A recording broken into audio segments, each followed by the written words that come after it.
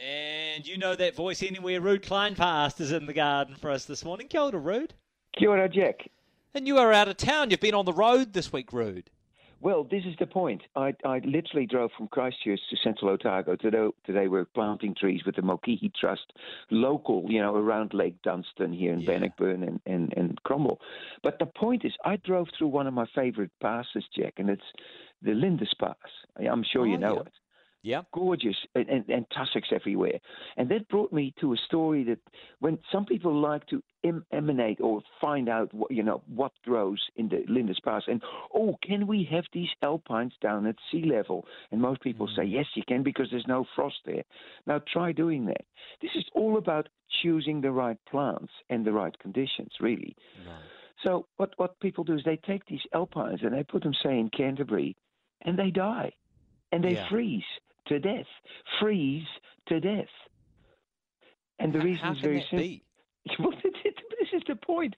In the Lindis Pass, those plants are covered by snow and well insulated, and they don't have any problems at all. So what I'm trying to say is, although you might think you're going to a warmer climate or to a better climate, it's not always the same. And the choice of plant can sometimes really backfire if you don't take those sort of conditions, into account, if you like. This is really what this is about. Oh, that seems quite silly. So just, sorry, because they can survive under snow because they're insulated under snow, but once they're actually you have a frost like you get in Canterbury, a pretty harsh frost in the middle of winter, they freeze to death.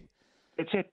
That's it. And so this is the irony of your plant Mother choice. Nature. Yeah. There you go. So here are my favorite tips for finding out what grows in your area. And it's really common. First, walk around the block. See what works in your neighborhood. Yeah. And if you find a plant you don't know, knock on the door and ask the owner, what's that plant? And usually you'll get an answer and let a name. And if you're really lucky, you get a cutting, which is a typical Dutch thing to do, I suppose. But there you go. And the other thing is you go to your local botanic gardens and see what you like there and what grows well in your region. That is a really clever thing to do.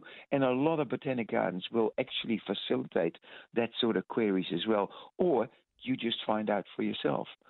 And the third one, and that's at the moment not very applicable in New York, I'm afraid, is you go to one of those amazing garden festivals around New Zealand, like Hurunui, last day today, Taranaki from now on till the 2nd of November, Garden Marlborough's been going for decades, fabulous stuff, 3 to 6 November, Wairarapa, Waiheke, Bay of Plenty Garden and Arts Festival.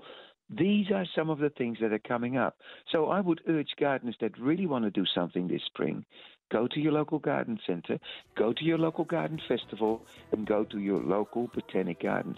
Really, it saves you a lot of tears. Yeah. And if there's one other piece of advice we can offer, it's that unless you live in an alpine pass, do not grow alpine tussock. That's right. You got it. Because, that's a whole lot of different thing again. Yeah, exactly. Yeah. You get grass grub too, which is good. All right. Hey, thank you, Rude. You take care. How long are you in Central Otago for? Oh, for a couple of days here, and then off to Southland, and then back into Central Otago Middlemarch. It's you know what it's like to be away from home. Yeah. That doesn't sound half bad though. That sounds wonderful. Hey, thank you so much.